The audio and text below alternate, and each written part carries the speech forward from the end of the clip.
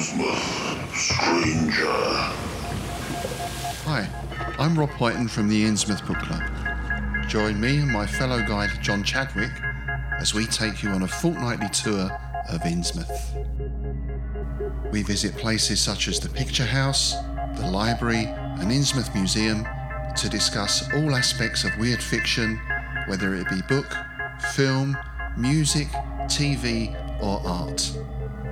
As well as that, we stop over at the Gilman House to have a chat with a resident guest. That includes authors, artists, musicians, in fact Lovecraftian creatives of all types.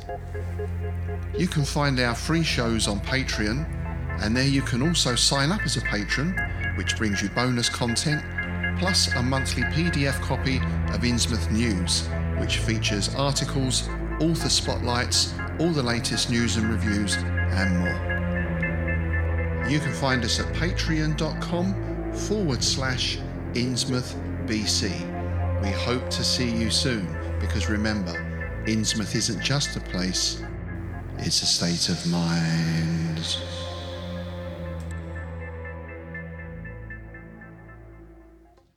You're listening to KZOM, Oleander Public Radio.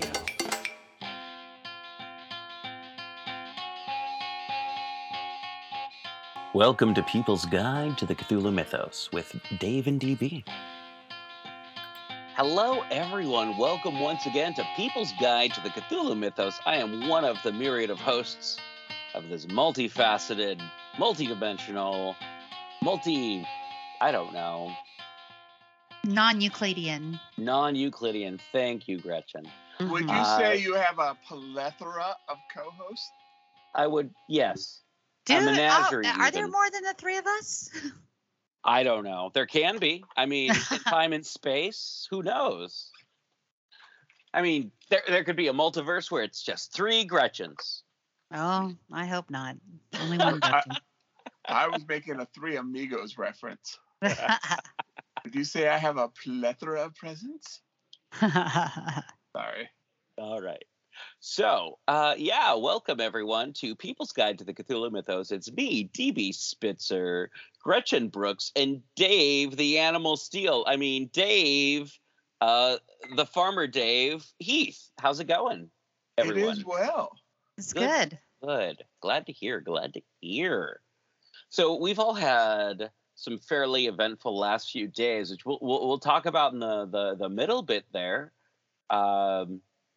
But yeah, we're going to be talking about Shub-Niggurath today, and also we're going to be talking about Angel's Egg in the third part of the show, and that is Gretchen's choice. So yeah, we'll be talking about that.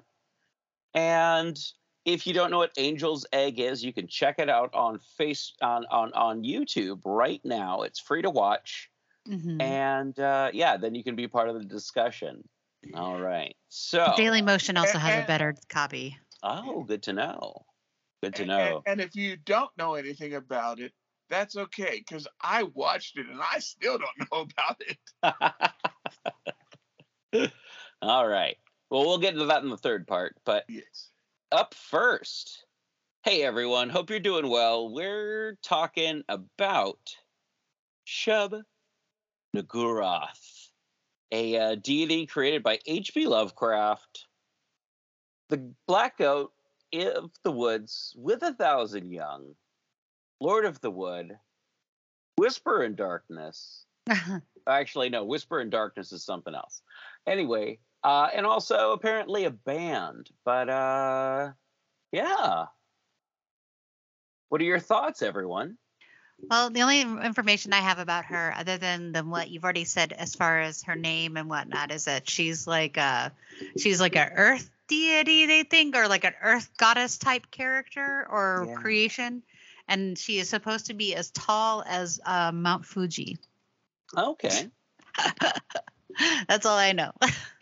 I mean, I have not read Whisper in the Darkness. I started to read it, and that's a dry story, y'all. Yeah, it is. It really is. It may be one of those that's easier to listen to.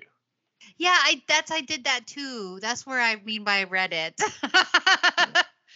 it was a little that's a little on the drier side, not quite as adventurous as our last story.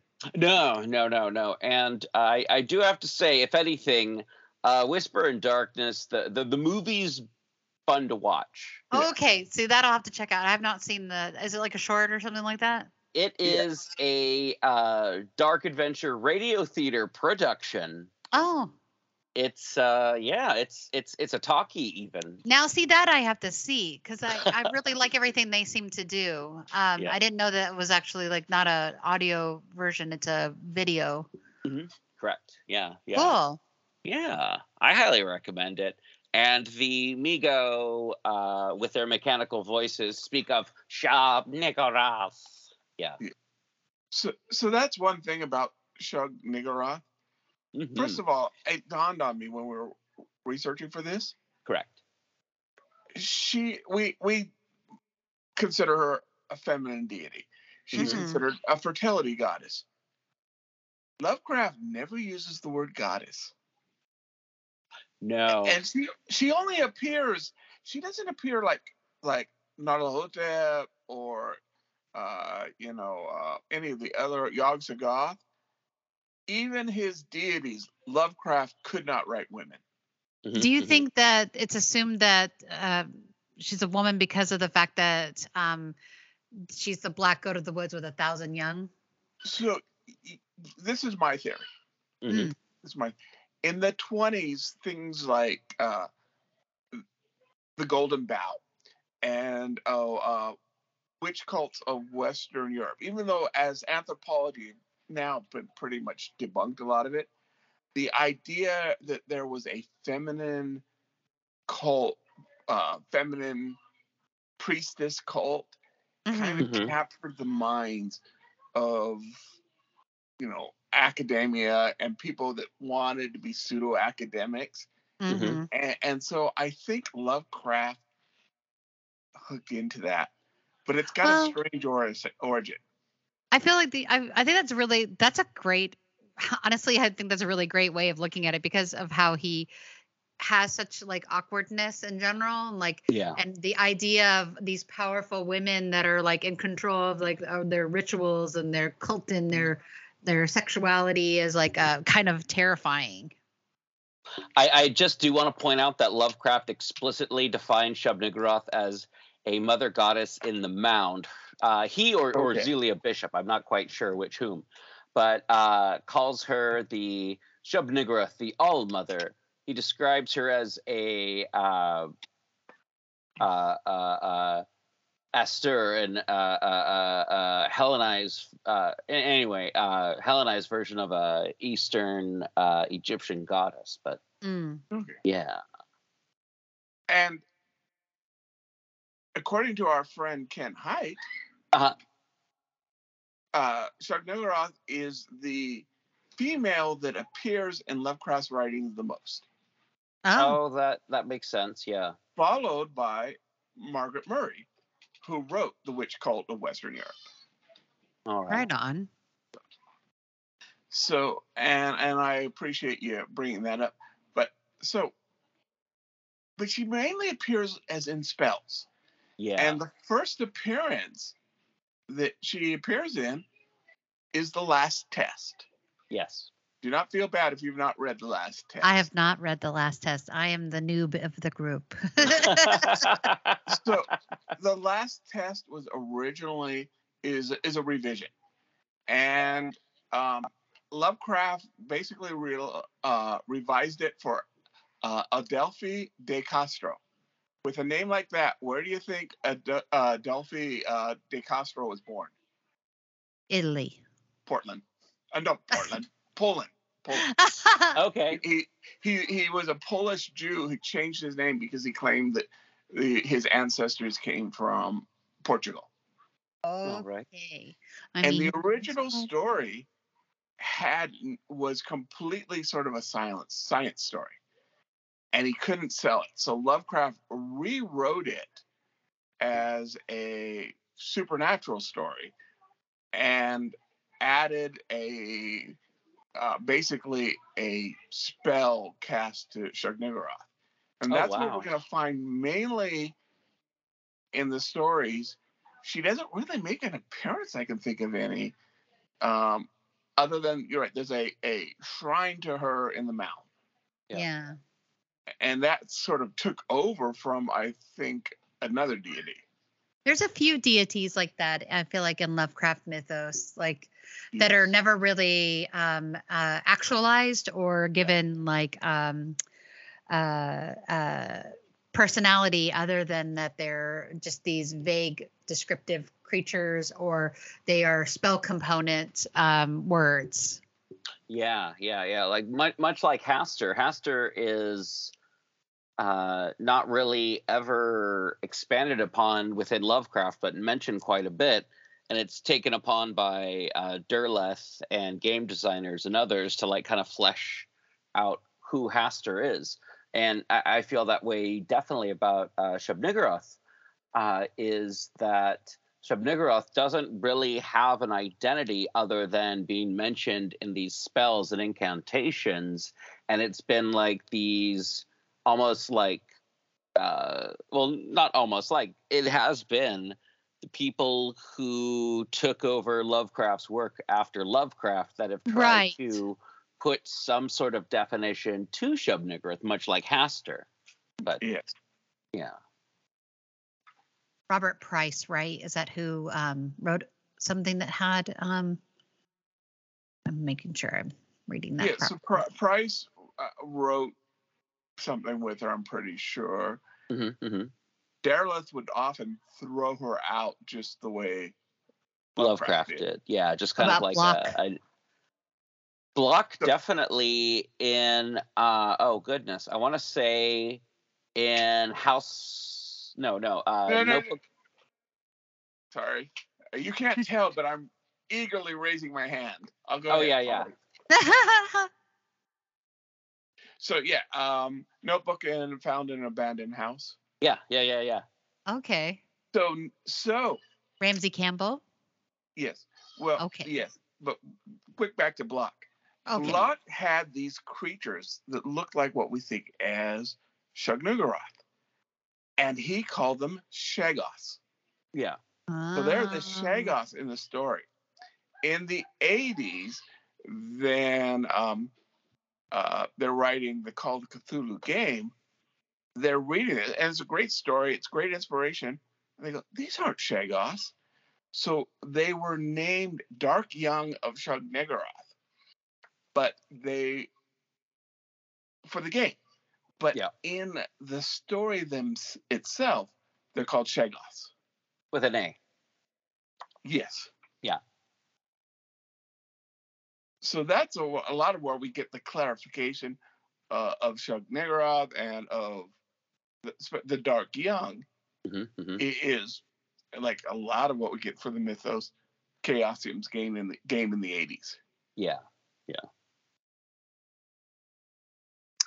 But yeah, no, Shub-Niggurath also mentioned in Out of Eons in relation to the Lost Continent of Mu.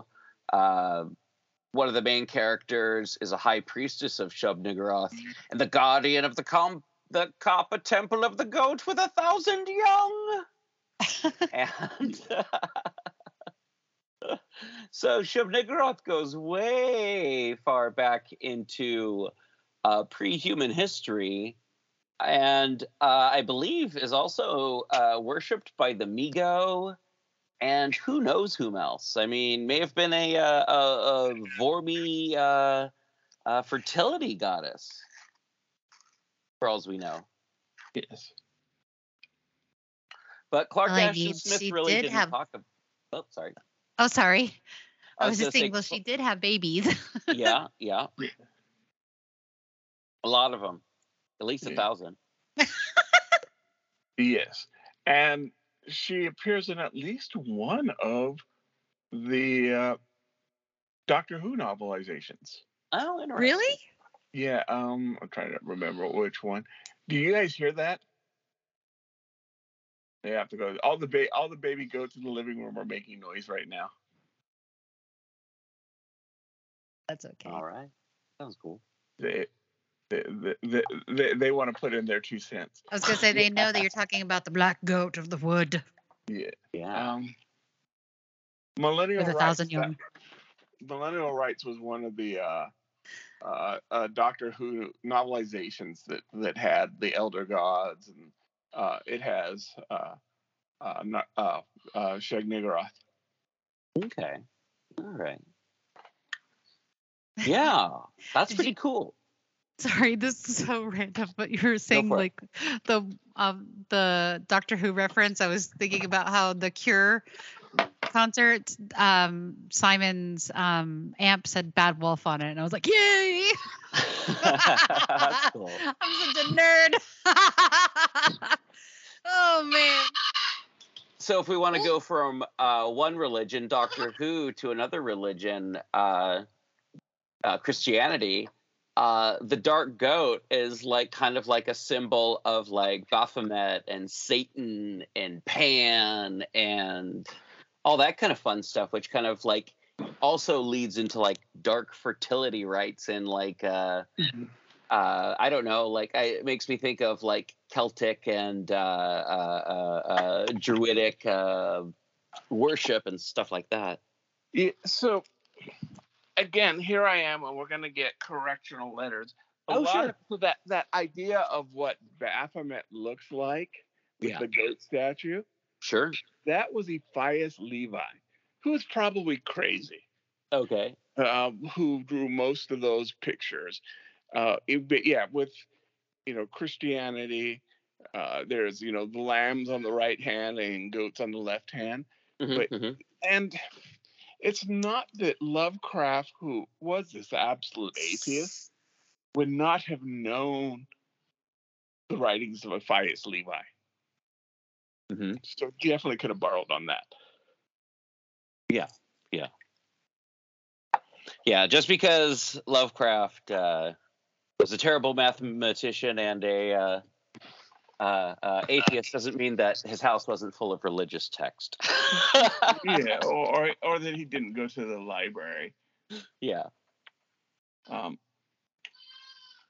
But definitely, there would have been in the 20s goat motifs for Satan and the supernatural in the 20s and the 30s. Oh, sure. Yeah, definitely. Yeah. It's pretty crazy stuff. I also wanted to mention that one of my favorite video games, Night in the Woods, which you play a non-binary college dropout who has to go live with their parents in their crummy Rust Belt, Pennsylvania tiny town, and try and reconnect with your friends who now have day jobs. And it is an adventure game where at some point in time there is a black goat that is like some sort of eldritch god That sounds familiar. you have to deal with. Yeah. And your little animals, your cute animals. What game is this? It's called A Night in the Woods. Yes, I played this with my adult child. Okay. All right. This is great. This is a great book. I didn't even think about that, honestly. Wow. The people that who everyone's worshiping in the town is the black goat. So You're right. Yeah. I just didn't never put the two and two together because again I'm a kind of a noob. No. Like I mean, super it took me a little. Lovecraftian lore. It took me a little bit to get it too. I was like, oh, wait a minute, that sounds kind of Lovecraftian. Why did I get that? I'm supposed to get this stuff right away. Damn, I have no idea. I'm gonna like replay that game now. Oh yeah, it's fun. I just played it again recently with the kids. They wanted to play it, and I'm like, okay, well, it's kind of weird in parts, you guys. And they're like, we can handle it. And I'm like, all right. And no one was too traumatized. So That's good. That's good. And isn't Shub-Niggurath like one of the big bads in Quake? I believe so. I think so. Yeah. And represented as a big 3-tentacled monster thing. Well, so like, is she ever described as like a fully goat because like most of the time everything I've seen to have read is like it's goat legs that are sticking out with like tentacles, and it's like, is that a goat? I mean, the color of goat seems like that seems vague.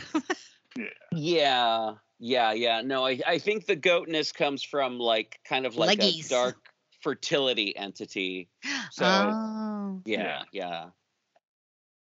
And also, I think it's hinted to or mentioned in Stephen King's The Crouch Den, Okay. where they go through like an abandoned city in London, or I think it's London, England. Okay.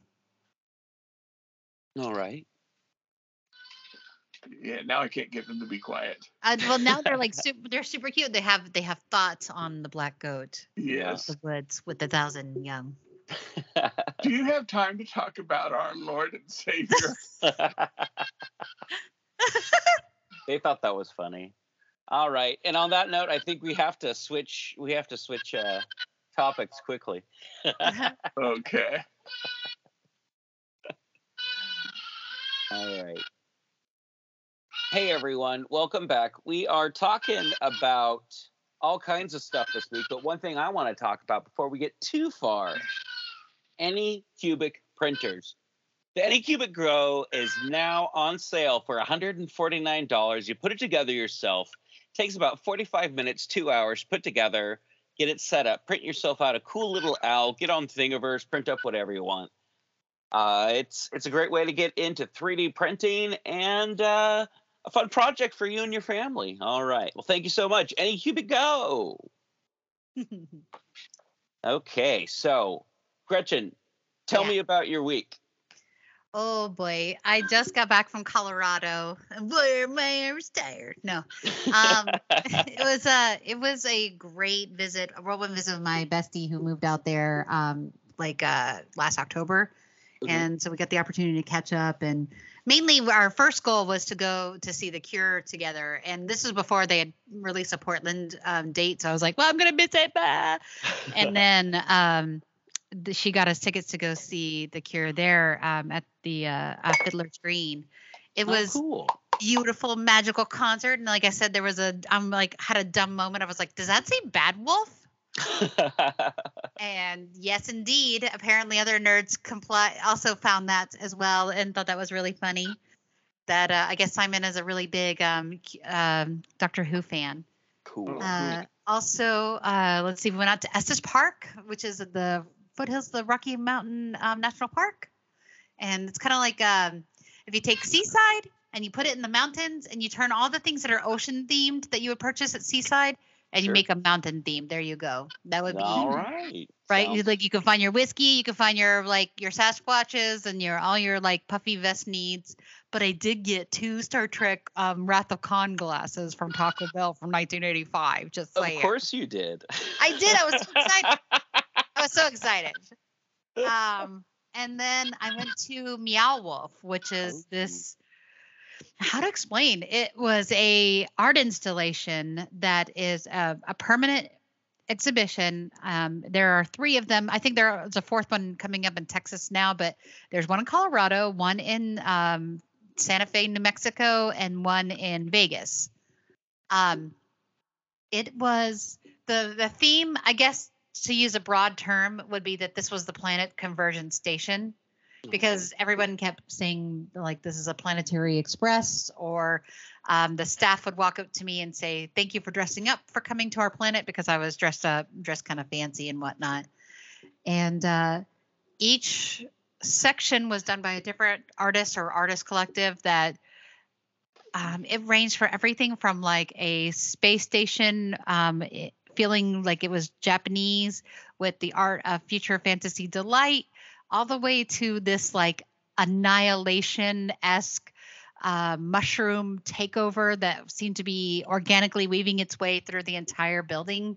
Ooh. You would find mushrooms and pieces of echoing back to you and reflecting back to you of structures and crystalline structures that would echo your voice throughout the entire place. Mm-hmm. And then some of them would reflect your image back to you. It was really bizarre. And I mean, I could go on and on. I put a lot of pictures on my Instagram. I don't think I have had the opportunity to post everything because it was so much and it was so special. And I encourage everyone to go because this is so interesting and hard to articulate because there are storylines that you follow and you can do a virtual scavenger hunt with a little card called the Q Pass. And what you do is you boop the screen and it will give you like it gives you tasks. There's one of the storylines is that there is a memory storm that is stealing people's memories, and some organization is at the root of it, and that you want to go through and collect these memories and build them together so that you're creating a more structured memory system. Like I said, it was really strange. Wow, that sounds really, really fun. That sounds It was really, so really much fun. cool. There were so many weird little like nooks and crannies. Like one area, there was all these spaces on the wall, and there was a hole in the wall, and I climbed through the hole, and it opened up into a room of stars. I was like, whoa. I mean, I literally the whole time was like, wow. I sound like Owen Wilson. Wow. Like so blown away. Like I can't even go in and enough. We spent 4 hours there. We could have spent more. I feel like we didn't see everything. And then in the dead center of not even in the dead center, but like in this off adjacent area, there was a cathedral. And you played the I want to call it the organ, but it wasn't an organ. It had like longer like keys that you pulled down, and you were kind of you were kind of dealing with these like entities, these kind of space entities, and one of them kind of had a Baphomet / Black Go to the Wood, just saying, young kind of vibe, and it just looked like every aspect of that was like this worship. And like I said, it also had this like annihilation aspect to it. And then there was a adjacent to the cathedral in this cavern was a like I don't how to like a throne, but it was made of, you were aligning the stars to create a vortex on the ceiling, and it was just wild. Wow. Yeah. Okay, yeah. That's the best I could do to describe it. That sounds amazing. Yeah. It was so good. How about your week? I mean, I'm guessing, I know you went to the Portland Horror Film Festival, right? Yes, I went to the Portland Horror Film Festival. Let's see, the last day of the Portland Horror Film Festival, I discovered a curiosity shop that's on 12th and Clinton that was closed, but it looked amazing on the inside. Oh, cool. I also walked past a 12-foot tall, 20-foot tall plastic werewolf. That was amazing. Did you see the film I did voiceover work in? I don't know which one that was. Oh, The Haunted Baby Carriage. No, I didn't get a chance to see that it's one. So funny. I'm going to try and hop on that one this weekend and get a chance to watch it. Yeah. No, I only caught a few. I caught a Chilean movie called Invoking Yell. Okay. Which was about a woman who is a videographer working with a Chilean black metal band consisting of two brujas who take their videographer out to the woods. Badness ensues. Another one rad. I watched was based off of internet shorts, and it was Onyx something and the Talisman of Sacrifice or something like that. Oh. It was funny. It won like the People's Choice Award at the festival. I saw a few shorts here and there. They were all kind of spooky. I saw the tail end of a short that was written partially by Lucy and Danny DeVito. There was a lot of just amazing films. There was so much. First few days took place at the Hollywood, and the last couple of days took place at the Clinton Street Theater. Oh, cool. Known for showing Rocky Horror Picture continuously, even during the pandemic. And they just didn't have people in the theater. And the Hollywood Theater, which is so nice, they named a district after it. Yeah, as Dave will tell you. And it was really great working with Brian and Gwen Callahan and all the other volunteers at the Portland Horror Festival, besides myself. And we had a great time, and it was really neat. And it was 5 days. I was there from the very, very beginning to the very, very end. Oh, wow. That was good. How about you, David? Anything? What's that? How about you, David? No, I spent the weekend with those things in the living room right now. The 1,000 young. Yeah. Are you feeling better though? That's good. Oh yeah. That's good. That's good. All right. Well, on to the next segment, everyone. All right, boss. And if you get this out, if we're gonna go much over 30 minutes, I'm gonna stop and then get back on. Okay. Yeah, no, I we're just gonna talk about Angel's Egg, and then we are done. Okay. Right on. All right. So the next segment, I really don't know what to say. It's like watching the anime version of Chin Andalusia. It was an art film that I didn't feel like I understood. Yeah, I don't think it's intended to be. I think it's supposed to be multiple metaphors. Okay, because it's like I didn't understand the context of the metaphors, but I thought it was a beautiful film. Yeah. Tenshi no Tamago, The Angel's Egg. It's directed by Mamoru Oshii. He also did Ghost in the Shell. Okay. Yeah. So that you'll have those moments that are very mirroring moments in Ghost in the Shell, like where she's touching her future self in water, and then the falling of like white feathers. Those are both images that are very captured in both movies pretty intently. This is from like the artist that did. He does all the Final Fantasy art. He did Vampire Hunter D. Gosh, I mean, just Speed Racer. He has like a giant long list of list of like art and work. I mean, everything. I have an art book from Amano that's like about with all the art from Sandman comics. Like he did a few issues of Sandman. Interesting.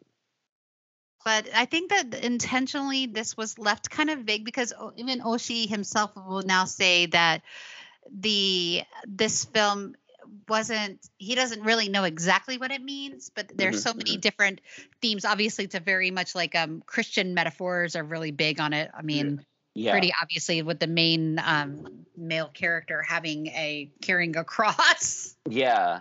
And that also remind me of Chin Andalusia. I don't know if you're familiar with it's best known for the art film where a woman gets her eye cut with a straight razor.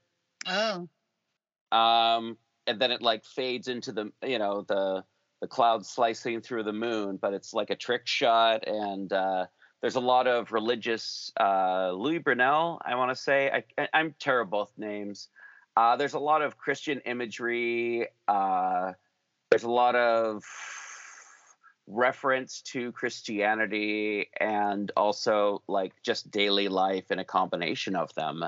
And there's certain elements of this that really made me think of that, how not like Christ as a figure or Christ as a protagonist, but worship as a protagonist, like how one worships and how one's relate to deific feelings and entities in a daily life. but also with kind of like there's this fantasy feeling about it that isn't necessarily fantastical, but it's more like the energy of the beings is the best way to describe it. Yeah. And I don't know if that described anything, but And there are Japanese Christians. I have known Japanese Christians, oh sure, but that's not the primary religion of Japan. They don't have to be as kid gloves when they portray it as say maybe Americans feel they might have to be. It's not. all right. They can be more not critical, but more literal. Not even but Absolutely. more story driven. Sure. They're not. It's not a sacred cow to them to steal from another religion. Yeah, like I felt like the religious There's more overtones in this freedom. were over the head. Like it was very obvious. Like there was no joke. Like he tells the story of Noah's Ark, but kind of a deviated version of it. Yeah. Not And the ark deviant, flipped but over. deviated. Yeah. I understand that. Yeah, I mean, and no, I also I've read a few theories about like certain aspects of the film. Like one of the theories is that the shattering of her egg when he crushes the cross down on her egg, that was the loss of her faith and her innocence, and that's why she screams like that. There are a lot of things, and then there's other ideas that she's this is we becoming a woman, and there's a lot to unpack, but also not be completely. I feel like I kind of took this in as a beautiful piece of art that has some a religious imagery, but for the most part, it's just something to experience and to watch as these two fantastic artists like get to work together. oh yeah, no, it was a visual treat by for sure. I mean, you have these beautiful landscape pieces and wandering, and then like the eye with the floating spaceship eye that has these praying statues on it, and then also as it pulls away, it looks like an all-seeing eye. Yeah, it's fascinating, just interesting stuff, and and I think that there's definitely a movie where you take out of it what you take out of it, and everybody takes something different. Totally. But I would definitely see that I saw Mary motifs in the girl. Absolutely. Yeah. Well, she was protecting, she was mothering that egg, and her faith that the egg would make it, and that the egg would be a bird inside. She had absolute faith, just like Mary. Yeah. And it was her child, but it wasn't her child. Exactly. I feel that. Very much so. After the egg is smashed and she's running after him and falls into the ravine, there's that moment where she's hitting the water, and then she's like reflecting back to herself as her older self or more mature self. And then she kind of runs her hand along her body. It's like that makes you wonder, like, was this a questioning of her fertility? And then of course, then as she like dies, she spits up eggs. Yeah. And what I thought was beautifully drawn, but I don't quite understand it, is when she hits the water, the reflection in her kiss. Yeah. Oishi does that again in Ghost in the Shell when Makoto or the major Motoko. Yeah. Okay, Makoto Motoko. She is like when she's deep diving, and her self comes as she's greeting herself as her body emerges out of the water. They kiss as well. Okay. It's just so cool. I just love Oishi's work. Also, it's close to the word yummy that's hard for me to like keep saying, because it's Oishi is delicious. And then Oshi is his name. Now, I've heard that this has a bigger fan base in the United States than it does in Japan. That wouldn't surprise me. And we like our overtones. And there's another version that they made for the United States. What? So that there's something called Aftermath. Oh yeah, the live action version. Yeah. Okay. So that is I just heard Yeah, of it's it, like read it about uses like the skeleton of the story, but like the wasteland kind of aspects, and like so that's what the aftermath is. Okay. Yeah, I read about it, but I hadn't seen it. Yeah, I'm okay. It's not that. I mean, I was like, this is Angel's Egg, okay, like. But I think that was released first in the U.S. and then Angel's Egg was released. I'm not sure of that though. Huh. Angel's Egg never had a proper American release. Interesting. But it had a DVD release. Maybe maybe not. Yeah. I'm not It sure. would be nice to have like I would wish the Criterion collection would get it, because the Blu-ray, the Japanese Blu-ray is beautiful. So it'd be really nice to get a version of that through the Criterion collection, because it could use the rescue, I feel like. I actually went to the because there's like a bunch of people who are trying to get this put onto Criterion. You can go to suggestions at criterion.com or something like that. Yeah, all right. And you can suggest films that should be rescued, and one of them people are really trying to get is this one. Okay. All right. Something I didn't know that this had been at least attempted in live action, but something I was thinking while watching this is like the closest thing that I've ever seen to this movie in live action with besides Chin Andalusia, of course, is like El Topo and Holy Mountain from Alejandro Jodorowsky. Oh, definitely. I could see what you mean by that. Which are just like Catholic, okay, we've got this giant thing of pig's blood that says Catholic overtones, and the movie's Carrie. Okay. It's just like, well, it has that it also has you could mix it with Jodorowsky's films as well as like that, because like his version of Dune that he wanted to do, that would have been something. But certainly. That has that vibe, as well as like, have you ever seen the movie The Island of Forgotten Children, I think is what it's called, that French one?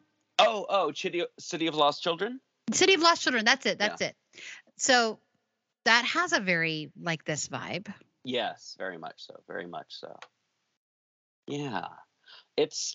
I feel like it's one of those films that influence as much as it takes. It's like, it's part of the scape of movies. It's like, it's got something for you and it took something from someone else, but it's like, I don't know. It's if I was to have like overt Christian overtone film festivals, this would be in it. And it would be, people would go, oh, this is nice. Right. Yeah. All right.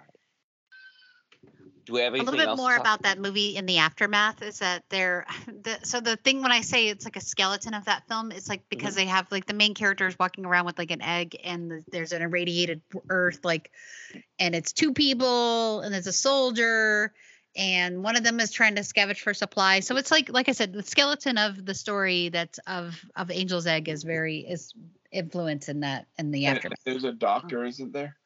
I think so. I love we can hear the goats in the background. I mean, supposedly they use like found like footage of the Angel's Egg, but I don't remember that, just because maybe it was so long ago. Yeah. This was like something I saw on like a rental or something like that, like a VHS, one of the VHS nights that I've gone to a few times. All right. The other thing I liked was the centipede tank. Yeah. Some people are like, that's a penis. I know, right? I'm like, I don't see that, but okay. I mean, any more than any other gun, but like, you know what I mean? But people are saying like the man comes and he's on a penis tank and he's carrying a cross. It's like really overt. People try to use that metaphor. Yeah. Well, I mean, someone could say all tanks symbolize penis, so sure. Whatever. And isn't there a lot of, and correct me if I'm wrong, and we can take this out, isn't there a lot of phallic symbolism in Japanese folk religion? What of phallic stuff? Yeah, absolutely. Yeah. Oh yeah, there's like Shinto gods that are like basically penises. Yeah. And I think there's like a yokai that looks like a really bad foreskin or something like that. There's I think there's a couple of wiener based yokai because wieners are funny. Aren't they? I mean, I think they're hilarious. No. No, just like there's like yokais centered around butts. Like, yeah. look at that yokai. They've got an eyeball in their butthole. Gives all new meaning to brown eye. Just saying. Exactly. Jokes, folks. We're about to lose our everyone rating. Right. Absolutely. Okay, sorry. No. I'm making the jokes too. Yeah. Totally unrelated, but something I watched last night just to wrap things up, maybe move things. I watched The Day After Tomorrow yesterday. Oh. The 1983 post-apocalyptic. Yeah, that's for ABC drama. Movie. Yeah. Isn't that where the kids' feet like roll up or something like that? Like somebody's got like they got irradiated, and this is like what we're gonna see is what happens when you've been poisoned by radiation. Is that what it I is? think that's The Day After. Oh. The Day After. The Day After. I think, is this the one where the world freezes? Oh no. This is This is the one that's like 1983. It's like Steve Guttenberg's in it, and the guy who played Holly in Northern Exposure. And why did you let me go on about that? What's that? That's so funny. What is it about? It is pretty much like a town in Kansas that is really close to the Minuteman missiles, and there's a marriage about to happen, and there's all this stuff. That's The Day After. Okay. Yeah, the Day After. Okay. We talked yeah. about that in biology. I saw it first run. We talked about it in my biology class. Yeah, I remember watching it in school. Yeah, we never watched it in school. But you know that's based on an English movie. Okay. Called Threat, which is Interesting. 10 times worse. Okay. So I remember being am I wrong? I'm like remember being traumatized by this. Was this like this is what happens when you've been when a nuclear bomb has gone off near you kind of thing? Yeah. Lawrence, pretty much Kansas. everyone dies. Mhm. Unfortunately, it's like I don't think it's everyone's left kind of like we don't know what happens to them or they die or it's not a movie where your favorite person lives. Oh, so it's not a feel-good family film. I mean, I feel like I've No. seen this at school. Maybe not at school. Maybe I saw it at like when I was in college or something. I don't know. Yeah, no, it's Like I feel like I it's- was doing like a crit dissertation about it or something like Yeah. that.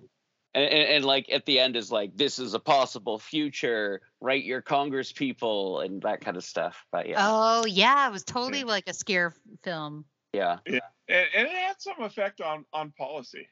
Mm-hmm. Did it? Yeah, I mean, as much as anything in the 80s had effect on policy. Scared the hell out of a lot of kids from what I understand, but yeah. Yeah. That's the first place I ever came across an EMP where it knocked out all the cars. Yeah, that's the first time that, like, looking back at it, that's the first time I can think of that ever happening in a movie or a TV show for sure. Oh, wild. Yeah. But yeah, At the end, there's Morse code that spells out MAD, mutual assured destruction. Yeah. Wow. I don't remember that. Wow. Anyway, it's free on YouTube somewhere. And it kind of goes along with the apocalyptic theming from Angel's Egg. Yeah. After I watched Angel's Egg the other day, it popped up in my YouTube stream next. I'm like, well, hey, might as well. No kidding. That was a cheering viewing. Oh, yeah. I love post-apocalyptic stuff, though. All right. Well, on that cheery note, everyone, thank you so much for listening to People's Guide to the Cthulhu Mythos.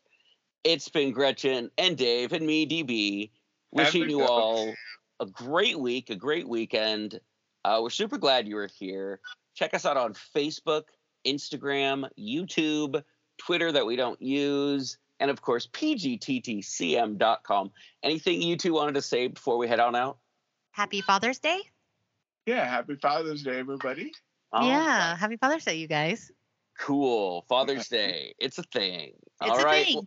We'll see you all next week where we're talking about. I have a list right here. We're talking about Shud, Mel, and Dune, 1984's Dune. Yes. So, yeah, one of my favorite movies to watch while folding laundry. I think I'm seeing a theme there. Don't spoil it. We might also have to watch Beetlejuice so we can get more sandworms in there. Okay. All right. We'll see you all next week, everyone. See you next week. Bye. Bye. That was a good episode. Yeah, I know it was short, but it was good. Yeah, Well, sorry about the goats, but Oh no, the goats were fitting. I feel like I said, they know the 1,000 young. yes. Oh, yeah. All right, gentlemen, I'm gonna take off. I'm gonna finish cooking my chili.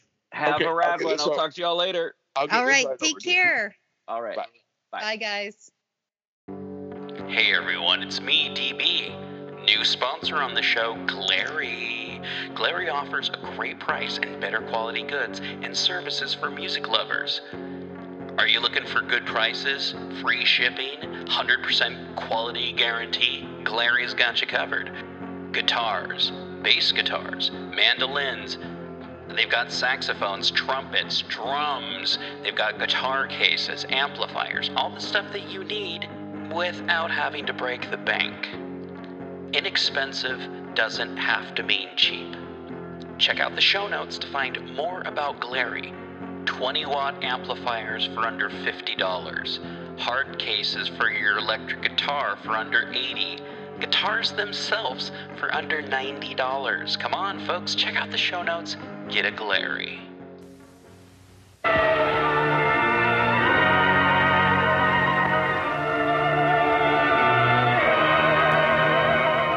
Prepare for a spine-tingling, nerve-shattering podcast featuring all your favorite monsters. You won't believe your ears when you listen to Monster Kid Radio. Here your host, Derek M. Cook, and his ever-rotating stable of guests discuss your favorite classic and sometimes not-so-classic monster movies. Subscribe to Monster Kid Radio through iTunes or Stitcher, or visit monsterkidradio.net before the next weekly episode of Monster Kid Radio. Go through the archives for interviews with Sarah Karloff, Victoria Price, and Joel Hodgson. Listen to discussions about movies like Creature from the Black Lagoon, Island of Terror, and King Kong. And don't forget convention coverage from Monster Bash and the H.P. Lovecraft Film Festival. Classic monsters, modern talk, and the head of Rondo Hatton. Only on Monster Kid Radio.